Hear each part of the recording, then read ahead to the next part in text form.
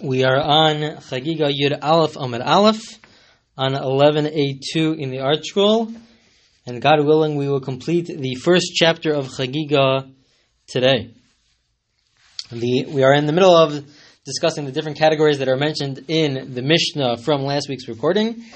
The Mishnah, in its last grouping, gave a list of various categories of a halacha, of law, in which they are found in the written Torah, but it says that yesh lahem al mi, the exact language is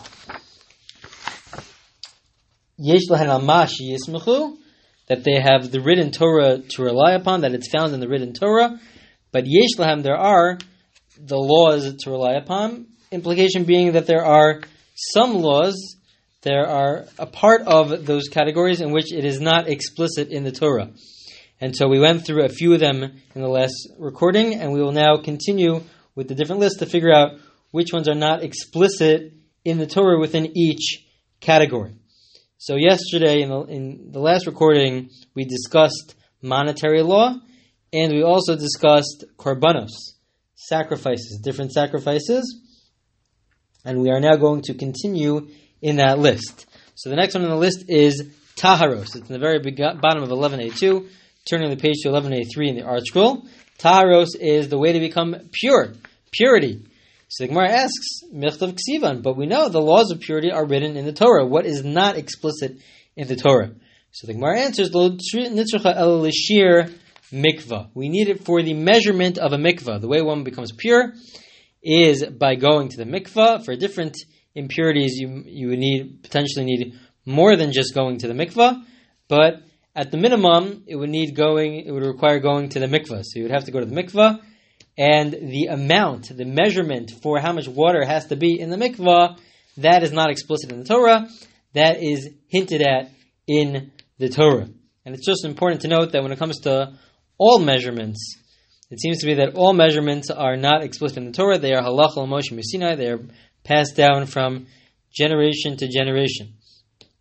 But the measurement for the mikvah is also not written in Torah. It's lo ksiva, the Tanya, as it was taught in a brisa. The brisa says, "V'rachatz b'mayim." The first part of the verse says, "V'rachatz b'mayim." You should go b'mayim b'mei mikvah. You have to go into gathered water. Rashi, the classic commentator, explains that it cannot be drawn water. It cannot be what's called mayim b'shu'uvin. It cannot be drawn water. A mikvah has to be gathered, naturally gathered water.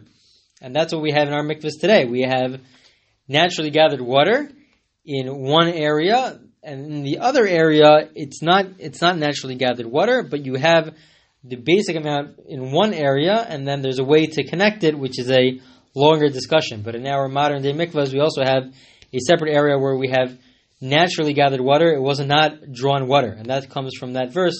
The first half of the verse, "V'rachatz b'mayim," you have to be immersed in the water. The second part of the verse says, "Es kol b'sara," that your entire body has to go into the water, and that tells us how much we require. Mayim shekol gufo ola bahen. It has to be enough water that the whole body could enter. V'kamehin, how much is that? How much is it? How much water do we need that it will cover the entire body? So we say ama al ama b'rom shalosh amos. The average person is one amma by one amma. In length and width, 1 amma by 1 amma, and then 3 amos in height. So how much is that in terms of the volume? The volume ends up being, if you were to fill up that amount of 1 amma by 1 amma, and by 3 amos, 3 cubic amos, so then it will come out to 40 sa. 40 sa is approximately a little bit less than 300 liters of water. So you need 300 liters of water, which are naturally gathered. It's not drawn water, but naturally gathered water. That is what makes up a mikvah. Okay? And that part is not explicit in the Torah. The amount of water is not, it's a biblical obligation, it's biblically required, but it is not found explicitly in the Torah. Okay? The next category is tumos, is contamination. Is how do you become impure. We just dealt with taharos, of the process of becoming pure, with regards to what's the difference whether you become pure or impure with regards to eating that which is holy from the korbanos, from the various sacrifices, and also from with regards to going into the base of Mikdash, with regards to going into the temple, you have to become pure. So if you're impure, you have to go into the mikvah. So the next category is tumos. Tumos, the Gemara also asks the same question. Michtav ksivan. The laws of impurity are also found explicitly in the written Torah. So the Gemara says, Lo nitzrucha el chadasha min hasheret. It's required for the following measurement. One of the things which contaminate is what's called a sheret, a crawling animal, an animal which was a crawling animal which is dead, and if you touch it, so then you become impure. So what is the size of this animal? Let's say the animal is not complete. So what is the minimal size of the animal that you touch that you become impure? So the amount of that is the size of a lentil-sized piece of a sheret. It's called a sheret of a crawling animal. The lo ksiva, it's not found explicitly in the Torah. Titanya, as it's taught in a brisa from the time period of the Mishnah, the verse says bahem and mehem, with them, with touching the animal, this sheret, but it also says mehem, from them, meaning not in its entirety. So in one word it implies that it's in its entirety, and another word it implies that it's not within, even if you could become tameh, you could become impure even if you touch just a part of it, not its entirety. So the brisa says, it says bahem, it says with them, implication being in its entirety. Yachal b'kula, and you would have thought that maybe you only become impure if you touch all of it. Tamalomar mehem, no, the verse also says mehem, only a part of it. Yachal miktasa, maybe if I only touch a part of it. Tamalomar bahem, no, but the other word that's used is with them, implication being that it's in its entirety. You have to touch all of the entire animal. Haketza, so how do you resolve this? So the Gemara explains, the Brisa explains, Achi agia b'miksaso shehu kikulo. It's by touching a part of it which is the equivalent to being in its entirety. What does that mean? We're going to see there are two different explanations as to what this means, but you are touching just a part of an animal which is a bigger animal, but that amount did constitute the entirety of a live animal at some point in time. So shir chacham b'chadash, and the size of that is the size of a lentil. The size of a lentil is the minimal size of this crawling animal, these different types of crawling animals. At some stage, it was that size. So what is that stage? The first opinion says, shekein chomet tchilaso b'chadasha. The chomet, one of the crawling creatures, at the beginning of its existence was the size of a lentil. So since at the beginning of its existence it was the size of a lentil, that is the amount that you need to touch, even if you're touching a different crawling creature where it's larger, but it just a piece was cut off, and if you were to touch that, so then that makes you impure as long as it's the size of a lentil.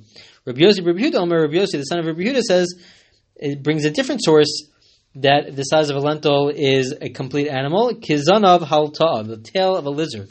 Because the tail of a lizard, explains Rashi, the classic commentator, that the tail of a lizard, once if you were to cut off the tail of the lizard, so then it continues to move around. Since it continues to move around, it's viewed as alive, and that tail of a lizard could be the size of a lentil. So we have two different sources where you have an animal which it's alive on its own, either at the beginning of its existence or as the tail of a lizard, and it has the size of a lentil. Since that's the case, so then even if you were to touch a larger animal, we're talking about a dead, crawling animal, and you just touch a piece of it which is the size of a lentil, so then you also become tameh, you become impure. Moving on to the next category, the last category of arayos, illicit sexual relations. We're now turning to 11a4. The Gemara asks the same question as the same question that it asked them with regards to the previous categories. Michtav ksivan, it's found explicitly in the Torah. What does it mean that it's hinted to in the Torah? Lo nitzrucha ella, turning the page here to 11b1.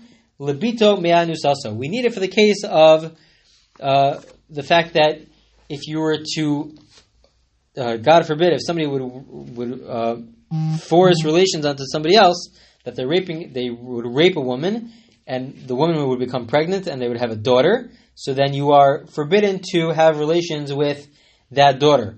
We know that the lo ksiva, because that's not explicitly written in the Torah. What's written in the Torah is that you're not allowed to have relations with your stepdaughter, definitely your natural daughter, with your stepdaughter, and also with the grandchildren of that. It also mentions in the verse explicitly that you're not allowed to have relations with a grandchild that's the product of a rape, of somebody that you forced to have relations with you, a woman, and then she has a child, and then the grandchild also you're forbidden to have relations with. But it never says explicitly in the Torah with regards to a daughter, the daughter of somebody that, God forbid, in this case it should never happen, but somebody who rapes somebody, who forces relations upon them, and then they have a daughter. It doesn't say explicitly in the Torah that you're forbidden to be with them. It does say with regards to a granddaughter. How do we know with regards to a daughter? Even though you would think that it should be obvious, it should be certainly, if it's with regards to a granddaughter, so then certainly with regards to a daughter, but in order to apply these rules that it's forbidden and that there's punishments, it has to be explicit in the Torah, or at least from one of the different ways of deriving laws. Da Amar Rava, Amar li Rav Yitzchak bar Avdimi. So how do we know this? Because Rava says in the name of Rav Yitzchak bar Avdimi, Asa Heina Heina Asa Zima Zima. It comes from various, what we've had in the past, Gzera Shavas, different words that are found in different contexts, the same word that's found in different contexts. So we have that connection to tell us that just like in one case we equate granddaughters to daughters, so too in this case we equate granddaughters to daughters, and then it's forbidden to have relations with a daughter from an anusa, from somebody that you forced to have relations with you.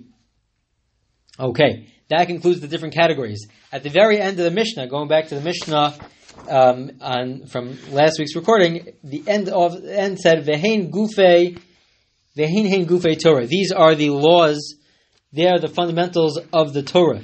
The implication is that it's just with regards to that last category. Again, we had three different groupings. It sounds like it's just from that last category. So the Gemara asks, and these are the last lines of this chapter: Hani in, hanach lo. Just that last category are the fundamentals of the Torah, but earlier than that, the different categories where it's not explicit in the written Torah, or it's just porchen ba'avi, or it's found almost entirely from the oral Torah, those are not fundamentals from the Torah. So the Gemara says, of course not.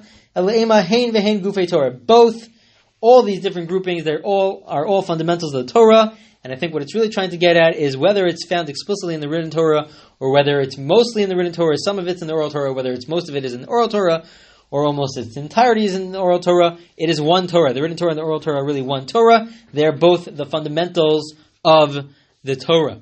And we conclude the chapter with Hadron Alach Hakol Chayavim, that we shall return to you back to this chapter. We completed the first chapter of this tractate of Chagigah, and a big mazel tov to everybody that has been following along, especially those that have completed the first chapter of Gemara in their lives. So a big mazel tov to all of you.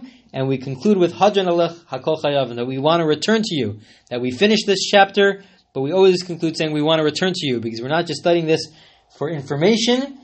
Even if we remembered all the information, we do it because we love to come back to you. We love to come back to Torah learning. It's out of love, and so therefore we want to constantly review. And so a big mazel tov, and you should celebrate this. You should do a little dance. You should go out to eat. You should do something to celebrate the completion of this first chapter of Chagigah. And in tomorrow's recording, we will start a new chapter.